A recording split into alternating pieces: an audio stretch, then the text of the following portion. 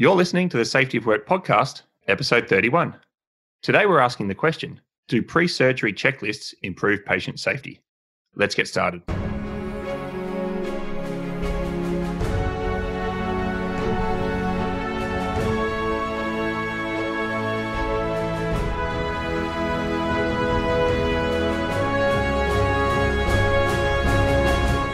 Hey everybody, my name's David Proven and I'm here with Drew Ray and we're from the Safety Science Innovation Lab at Griffith University. Welcome to the Safety of Work podcast. If this is your first time listening, then thanks for coming. If you're a regular listener, then thanks for coming back. The podcast is produced every week and the show notes can be found at safetyofwork.com. In each episode, we ask an important question in relation to the safety of work or the work of safety, and we examine the evidence surrounding it. So Drew, what's today's question? Our specific question for today is, do pre-surgery checklists improve patient safety? But David, I'm hoping that we can actually have a more general discussion about checklists, even though the evidence we're looking at really only answers that one specific question. There are lots of checklists, procedures, and rules in safety. We talk about it a fair bit on the podcast and at other events we're at. Usually we tend to bundle all of these things together as administrative controls. And administrative control is kind of like a swear word in safety. It's usually the subtext is it's administrative and it doesn't really work. So a lot of this paperwork gets talked about in the same conversations as safety bureaucracy, safety clutter, safety paperwork. And one of the big fears that we had when we started talking about safety clutter was that people would just slash and burn all of the safety paperwork instead of working out what does and doesn't matter. And so the annoying thing is, if people are much slower than we expected in getting rid of the clear clutter, but perhaps too ready to get rid of some things like checklists that in fact we shouldn't necessarily be getting rid of. Checklists are one of those things that have been associated with safety for a long time and associated in a way that gives them quite a good name. Perhaps the most well-known example is pilot pre-flight checklists. And I don't know any pilot who talks about that as mindless bureaucracy. It's almost part of professionalism to be ingrained in those checklists and to use them. But then the question comes, a lot of that aviation stuff gets copied into other industries, and a real particular arrow we can see is pointing from aviation towards healthcare.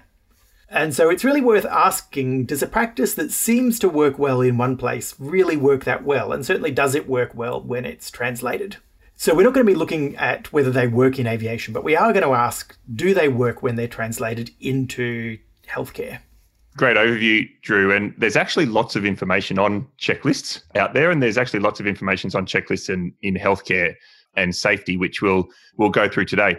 There's also quite a popular book called The Checklist Manifesto, which is How to Get Things Right by Atul Gawande, which I'm sure many of our listeners are familiar with. And Drew, you and I recently, we wrote a chapter for the OHS Body of Knowledge, the Australian Professional Body of Knowledge, titled Rules and Procedures for Safety, where we went through some of this checklist literature more broadly. But what we want to do today is actually talk about what the research says about the outcomes that are created by using checklists. In terms of healthcare, there's a sort of a general statistic that 5 to 10% of patients worldwide are exposed to some form of adverse event during the course of their hospital treatment. So this might be just the wrong dose or the wrong drug or the wrong timing or the wrong procedure. So that rate of kind of 1 in 10 is thrown around a lot in when we talk about healthcare, and hence why I think the sectors look to industries which have sort of much lower reported adverse outcomes and trying to see what they're doing. You pretty much can't pick up a paper about patient safety without it starting off with some sort of dodgy statistic about how many people in healthcare die due to preventable events. And there's a lot of reason to be skeptical about exactly what does and doesn't count as preventable and exactly what does and doesn't count as an error. But yeah, that's beside the point. Healthcare certainly is a very human-driven profession. And so there's going to be lots of opportunity for improvement if we can enhance human performance. And so the question is, do pre-surgery checklists enhance performance in a way that we can measure? And given that they're in a healthcare setting where their health is being closely monitored, there's a good chance that we can actually, directly link from the action to the ultimate outcome for the patient. Yeah, the laboratory is kind of all there in the hospital to observe and to measure. So what the healthcare sector has kind of done is look at all of these adverse events and decide in hindsight that many of those events were due to controllable actions of the people involved in the surgery, so that the healthcare professionals and the clinicians. So what happened, I think, it appears as though in the early 2000s, the World Health Organization globally published this surgical safety checklist, and there was a surgical patient safety system. And then in 2008, there was 2 separate studies in a total of 14 hospitals worldwide, who ran these studies. They implemented these surgical checklists and showed dramatic reductions in patient safety negative adverse outcomes. So what happened then was, I suppose there was some questioning by the practitioners on the effectiveness of the checklist. There was some questioning on the external validity of these results. And it seems, Drew, to have created a couple of years of a whole lot of research that went into checklists. So the papers that I pulled out for us to talk about today, 3 of them, they're all published in that 2012, 2013 period, which is, that couple of years after that World Health Organization global effort. So, Drew, that's our question. Do pre-surgery checklists improve patient safety outcomes? Let's go on and talk about the papers. And I'm really keen to get your perspective on the way that they're all reviews. They're all reviews of the literature. There's no original research in any of these 3 papers. And I'm really interested to get your views on the way that the authors approach their different review studies. There was actually a lot of stuff, Drew, not in the safety journals, but you might be able to fill me in anyway, that there's a huge amount of medical and healthcare research that's published every year. The industry has got obviously a long history of evidence-based practice and a lot of emphasis on research. So all of these studies were done by healthcare institutions or universities and published in healthcare-related journals. Do you see much healthcare research coming into the more general safety science type of journals? We see some. There are actually sort of 2 categories of healthcare research. There's body of research that's basically done by doctors or by researchers closely aligned with doctors. And that tends to get published directly in medical journals or in safety versions of medical journals. And then there's a sort of second body of work, which is around nursing practice and around how healthcare work is done, which includes some of the occupational health and safety stuff to do with healthcare practice. And it tends to be sort of lower status, not as in lower quality, but just as in not considered real medicine. And so some of that finds its way more into the safety literature, just sort of to try to regain the status and the respectability. So I'm not being critical there of either sort of body of research. You can find great stuff in medical journals. You can find great stuff in nursing journals. You can find great medical stuff in safety journals. So I was pretty impressed about the amount of research there was, and probably better quality research than we see a lot of times when we talk about the safety research. So Article 1 was titled The Effects of Safety Checklists in Medicine, a Systematic Review. So published in 2013 in the Journal of Anesthesiologica, Scandinavia. 4 authors, Tommensen, Storsen, Stoffland, and Bratero. And they're all Norwegian, all at a university hospital in Bergen. And so here's what they did, Drew. They went and searched a whole heap of different databases for checklists and medicine, and they came back with nearly 7,500 hits against their criteria. They shortlisted that to 114 studies based on the title and abstract, and then they reviewed those 114 papers and ended up including 34 of those articles in their review. So they had 34 papers. They split them up into 4 different categories. At this point, they weren't just specifically looking at patient safety outcomes. They were really looking at what's the relationship between checklists and safety in medicine. So 7 of these articles had hard patient safety outcome measures, which means they were looking at the relationship between the checklist and patient safety or patient safety outcomes. 6 of the articles were about adherence to guidelines. So what's the relationship between having a checklist and complying with medical practice requirements? 16 articles were categorized as human factors. So this is where they were looking at the relationship between checklists and mistakes by clinicians. And 5 articles were categorized as adverse events. And this is the relationship between the checklist and an unplanned situation during the surgery, whether the result of a mistake or not, just an unplanned situation. So Drew, these 4 different types of categories. So starting without a really clear question with a systematic review and then just basically creating some categories based on the articles you've got. How common is that kind of an approach to a review like this? So one of the approach that they like to do in medicine is to very clearly define the endpoint that they're measuring for, and then just reject everything that doesn't match that endpoint. So you get some very uniform, easily comparable studies if you say, okay, we're only interested in a very specific checklist, and we're only interested in studies that have measures of mortality as the outcome. But if they'd done that, they would have only had 7 articles at most, and I'm not actually certain that all 7 of those measure mortality, because a couple of them are sort of more about complications rather than specific death as an outcome. And so having the broader one lets you cover these broader range of things. It also sometimes lets you claim credit even if you don't have good outcome measures though. But I think in this case, we should actually expect the bias to be the other way. So if an organisation introduces a checklist and starts enforcing that checklist, then if there's any bias, it would be towards categorising more things as mistakes or more things as adverse events. You wouldn't expect the checklist to cause things that previously were counted as errors to stop being counted as errors. You'd expect it to accidentally drive the apparent number up. So I think we'd expect to see the error the other way. And so if we see that a checklist actually reduces the number of times they've decided that someone's committed a violation, then that's actually probably a real effect that's happening. Thanks. That's a good explanation, Drew, of the process. So what did they find when they reviewed these 34 studies? So 4 of the 34 had statistically significant reductions in post-surgery mortality. So did the person die as a result of the surgery or shortly after? 6 studies showed a significant decrease in post-surgery complications. And then 16 studies looked also at these secondary outcomes of the checklist. So what's the relationship between checklists and communication, team performance, the understanding of daily goals, information flows, perception of safety, safety attitudes, and safety behaviours? Some of the results, Drew, that are reported in this from the individual studies were quite amazing. Now, the rider on this is that the individual study quality was quite variable, but just the headline results, in reducing mortality by 50% from like 1.5% of procedures down to 0.8%, and having similar size effects to do with complications and adverse events. Things like equipment failure decreasing from 87% to 47%. So incidents were generally involving equipment, which kind of makes sense. If the checklist involves you to check that the equipment's serviceable at the start of the procedure, then you're probably less likely to find that it's not working when you need it during the procedure. So some of these seem obvious, but the effects are really large.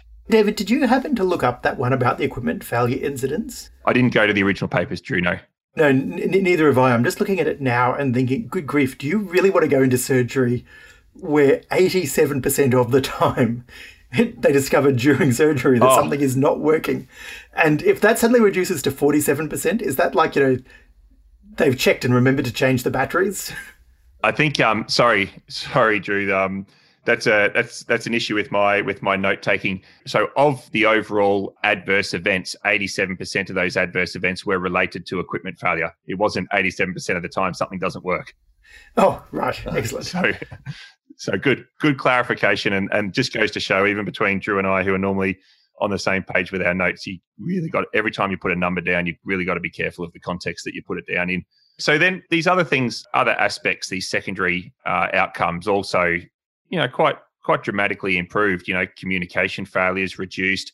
Information loss was an interesting one, Drew, that without a checklist, 1 in 5 surgeries suffers from information loss. So test results go missing, or information about patient history goes missing, and things like that. And that goes from like 20% of cases down to 3% of cases with the introduction of the checklist. So lots of stuff being reported as positively improving with the introduction of a checklist. One of the interesting things is the story of the time it takes. So how much time does it take to do the checklist? And one of the studies actually had measured this, and when they implemented the checklist, the average time from what they call admission to incision, so when they put someone in the operating theatre until they start cutting, increased from 23 minutes to 29 minutes. So you're talking about a 25% increase there in preparation time by incorporating the checklist. Yeah, that's what I love to hear is the doctors racing to make sure they make that first cut before the 30-minute mark. Just like, you order at Pizza Hut where there's a text that's flashing red, if you don't cut, you've failed to meet your daily goal. Yeah, I'd much rather they'd be taking out the extra 6 minutes. And what I particularly like is there's a lot of consistency here between the type of mechanism of improvement and the claims in end results. It's not just your random safety, it's some specific types of things that are being improved. And they're types of things that it's very plausible that you would see from a checklist. We'll talk about why we think that this works well towards the end of the podcast. But I agree, Drew, like things like having serviceable equipment, having the information I need to make decisions in relation to the patient, checking that all of the pre-surgery checks have been done. You can see that this direct relationship between, like you say, the mechanism that the checklist is prompting and the safety of the work. And I think that's an important takeaway we'll come back to at the end. In moving on to the next paper, I think it's worth pointing out the sort of final thing that the authors say in this one is they basically conclude that the evidence in favour of checklists is so good that really we've got a much more interesting research question, which is why do some people not like checklists? Why does everyone not love them and want them in place? And that was sort of the further question then is, if they're so good, then how come they're not universally loved? Yeah, and I think it was written in the paper in a way that seemed to kind of baffle the researchers when they had done the work, and they just said, like, the evidence is so clear, why do all healthcare workers not embrace the idea of safety checklists? Why don't they love them? So we'll talk about that a bit further. And Drew, you mentioned very specific research or systematic reviews that go on in healthcare. And so what I wanted to do is, like, I didn't want to just stick with that one paper because it was very compelling, but there was lots of different studies, lots of different quality. So I got a bit interested in checklists, to be perfectly honest. So I kept having a read, and I found a meta-analysis, and we've talked about them on the podcast before, where you get a group of studies which are asking a similar question and designed in a similar way, and you pool all of the data and you reconduct the analysis with a much larger data. So you're almost turning 7 studies in this case into one really big study. And so this title was called A Systematic Review and Meta-Analysis of the Effect of the World Health Organization Surgical Safety Checklist on Post-Operative Complications. Now, sorry, Drew, but if you've got 9 authors on the paper, then we don't have time on the podcast to read out the names. But they're all from Belgium universities and medical institutions. And it was published in 2013 in the British Journal of Surgery. Drew, 9 authors on a paper, getting everyone's publication counts up, or what's going on there? If it's a physics paper, you can sort of imagine the role that everyone's had. But a systematic review where they ended up only needing to look at 7 studies and do statistics around it. So you can imagine, one person going through and finding the studies and filtering them, a second person checking their work, third person helping out with the statistics, fourth person running the lab, fifth person happened to work down the corridor, sixth person is a friend of the fifth person. Yeah, there gets a point where you begin to get a bit skeptical. Yeah. So this systematic review, look, they started with 723 studies and they selected 7. So they had very specific criteria, Drew, like you said earlier. It needed to be quantitative. It needed to be either a randomized controlled trial, a controlled before and after study, interrupted time series, or repeated measure studies. It needed good quantitative measurement over time with an intervention.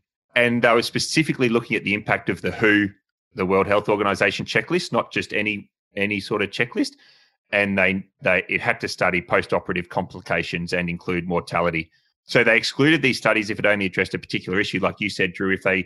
If it was a study that looked at the checklist but was only looking at, say, infection rates post-surgery, was excluded. It wanted any complication. So there's pages and pages of statistics, most of which I don't understand in the paper, Drew, I must admit.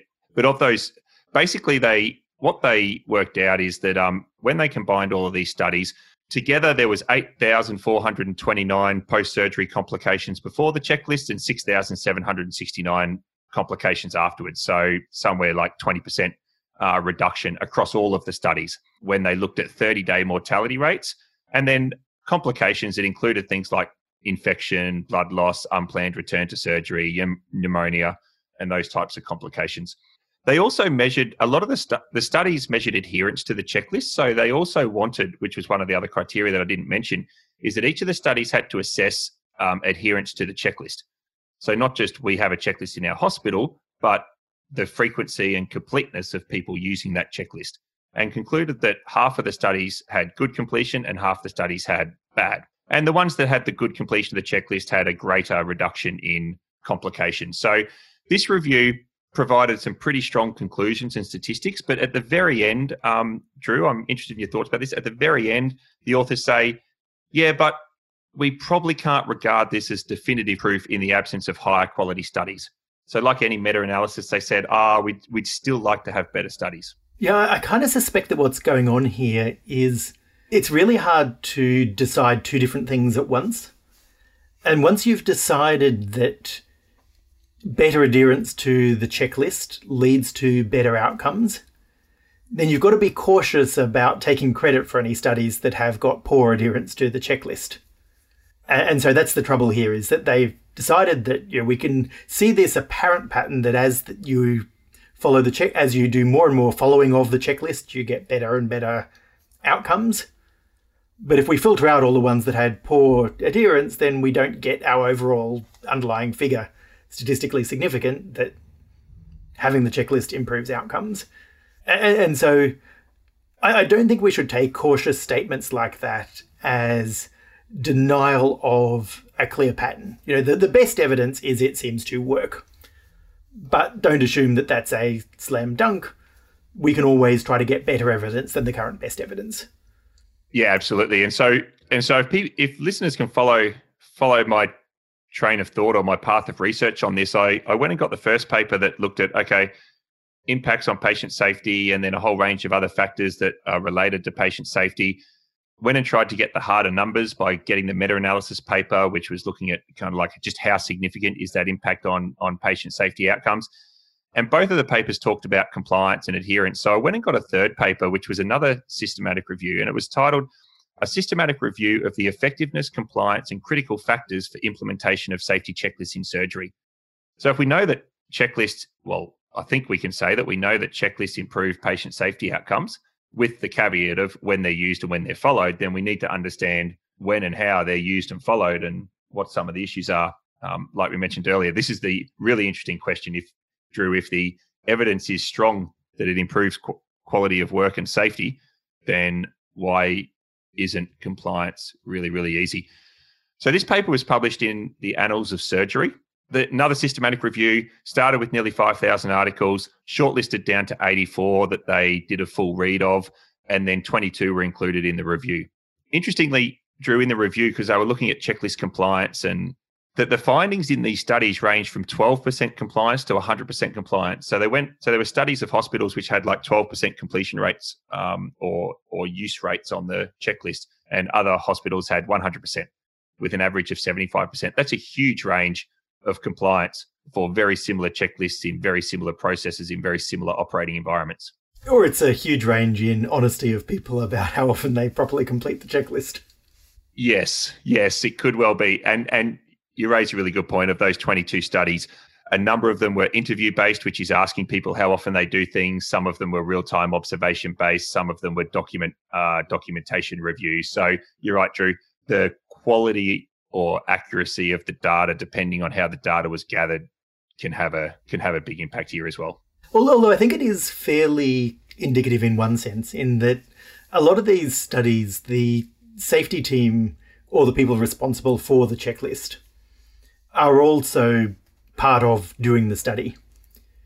So if people tell you that they hate your checklist, then regardless of whether they're doing it because they actually never complete the checklist or they're just trying to send a message to you about how much they hate doing the checklist, you still got to take that 12% rate as people really, really don't find this helpful. Yeah, absolutely, which is still really interesting. So maybe that's a good question. Why don't they find it helpful? And we're just about to get to that when we do the practical takeaways. But in this last paper, 15 of the studies evaluated compliance with the checklist. So really looking at this frequency of use and completeness of the checklist in terms of a records point of view. So here's what they concluded from these studies. So success of the implementation of a checklist and its compliance levels is higher when it's led by a multidisciplinary team. So a team that involves the users of the checklist, as well as the designers of the checklist, as well as supervisors and managers. Like organizations use working groups or group of change champions or something like that. Involving a multidisciplinary team in the implementation process is going to lead to greater compliance, rather than when it's just mandated by a single person from a manager or from a safety department.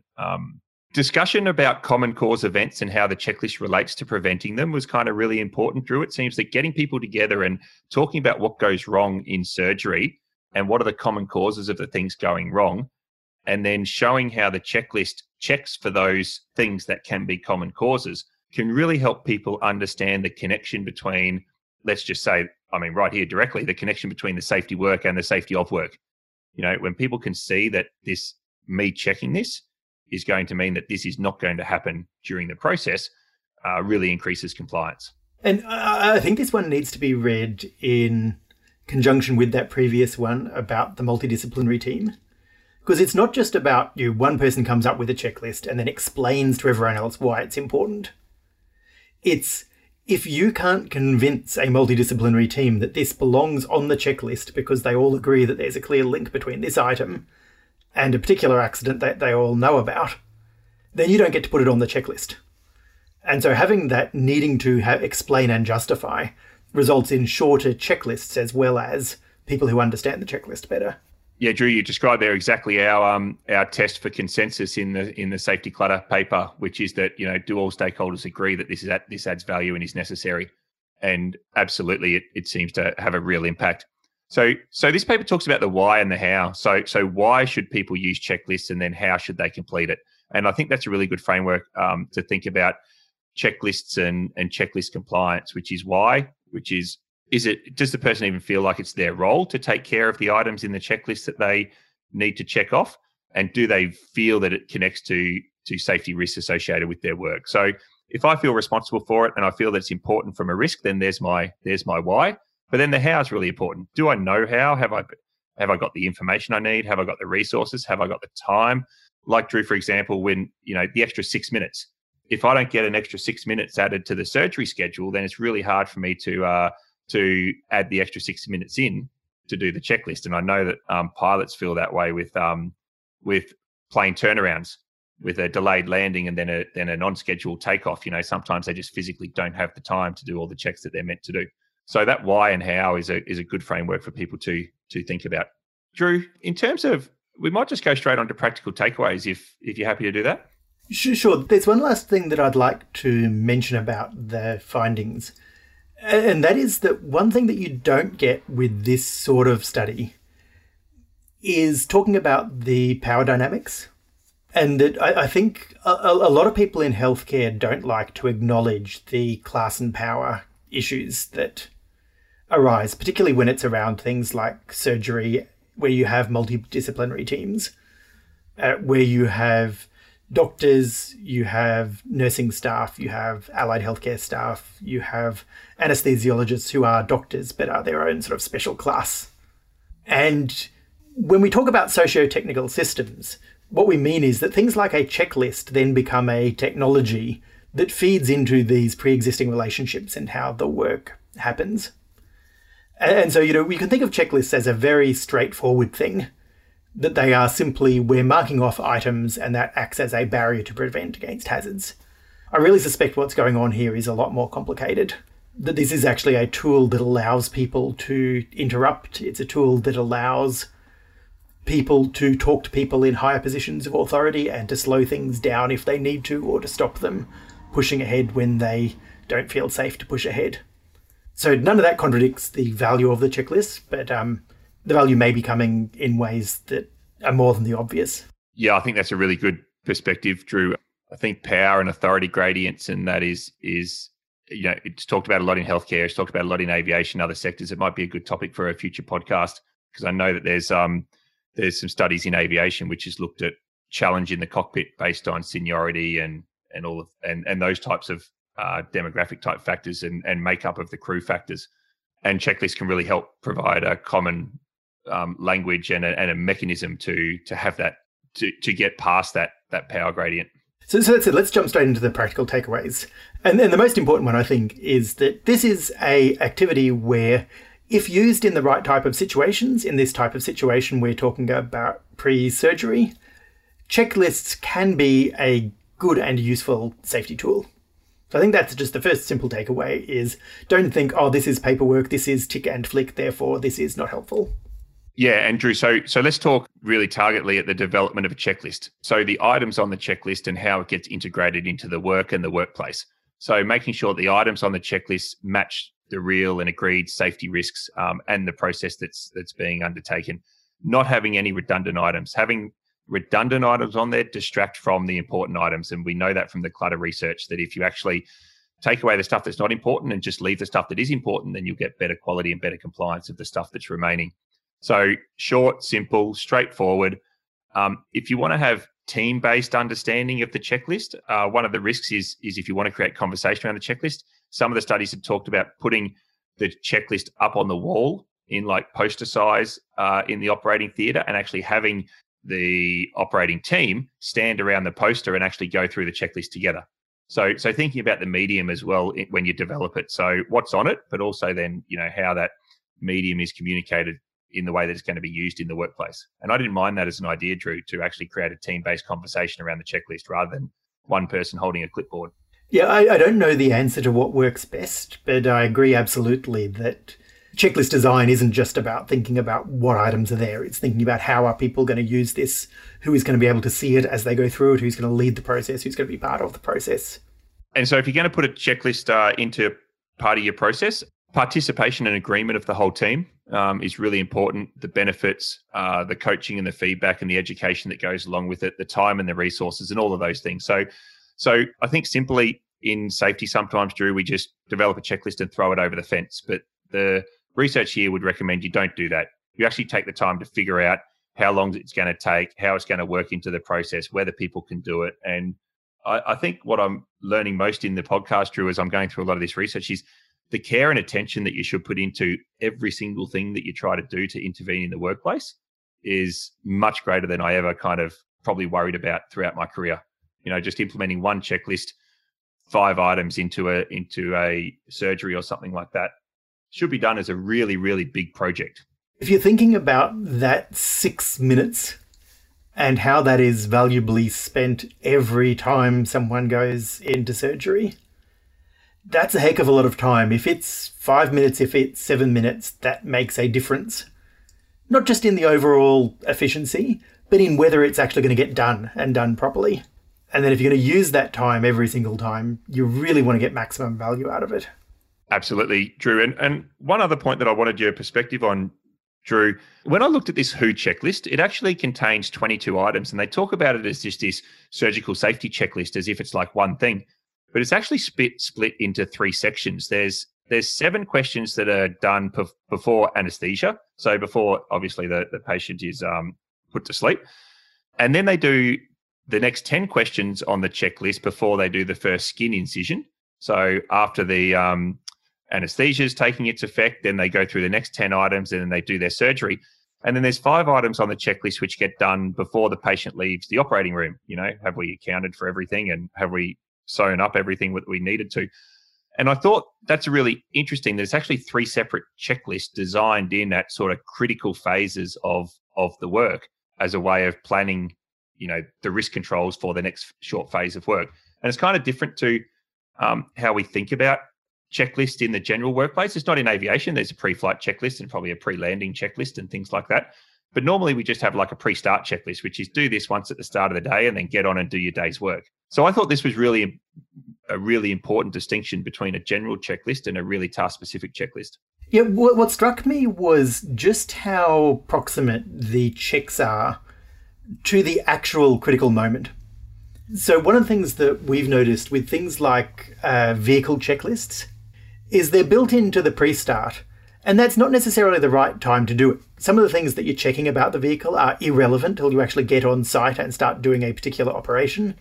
Operators might find it hard to do that check until they get to site. And so a checklist that's just before you start everything can be fairly irrelevant.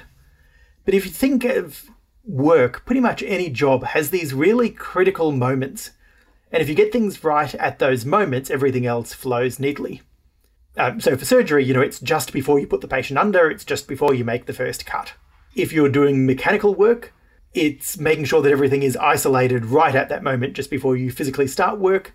It's making sure all the tools and test straps and stuff are removed before you start closing up. And so if you identify when those critical moments are, that's when something like a checklist can really support making things safer.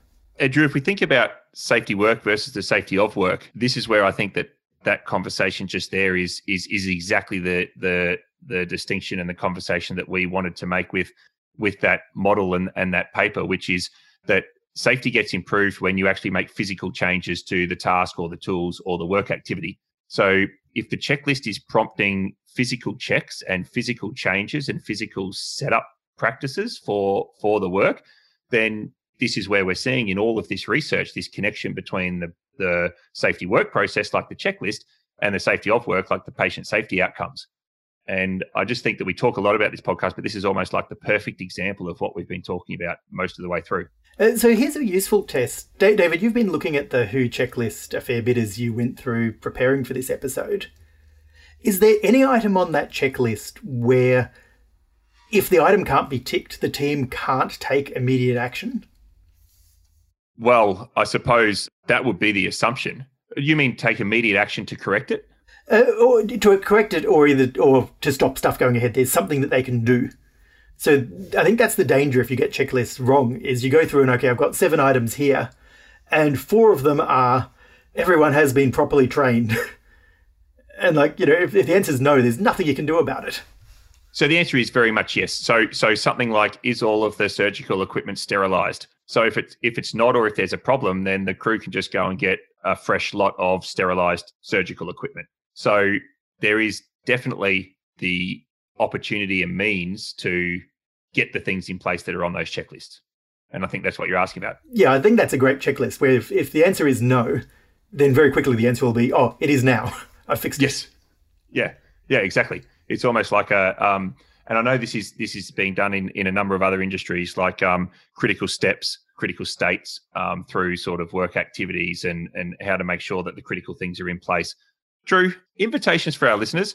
I'd kind of like to know how our listeners are using checklists as part of their safety management activities and success stories or problems that they're seeing with checklists, because we talk a lot about rules and procedures and other admin things, but until I started reading about this in the last week, I hadn't thought about, checklists as a very specific thing to use, and I actually think they're more interesting than procedures. Yeah, no, I'm inclined to agree, and I would love to hear stories, not just about checklists in general, but use specific checklists and specific items. What's something that you've been really glad was on a checklist because of the right item and the right check at the right time, you think saved your life or saved someone else's life? And what are your horror stories, checklists that you think are irrelevant, take up time, don't help you out? Yeah, I'm sure there's a lot of planes around the world that haven't taken off because something's been wrong on the pre-flight checklist. So I think there's a lot of people who might have had their lives saved without necessarily knowing it, just by a checklist. Surgery as well, by the look of these numbers that we've talked about today, there's a lot of people who've had operations, maybe some of our listeners had, that have kind of been helped along by a checklist in the operating room. So Drew, today we asked the question, do pre-surgery checklists improve patient safety outcomes? The short answer? Oh, you're asking me? Yeah. Yes, absolutely. Evidence is not definitive, but it all points in the same direction, that there are a number of mechanisms, a number of intermediate outcomes that get improved, and a number of long-term mortality or morbidity outcomes that get improved. So that's it for this week. We hope you found this episode thought-provoking and ultimately useful in shaping the safety of work in your own organisation. Send us a review or any comments, questions or ideas for future episodes to us at feedback@safetyofwork.com.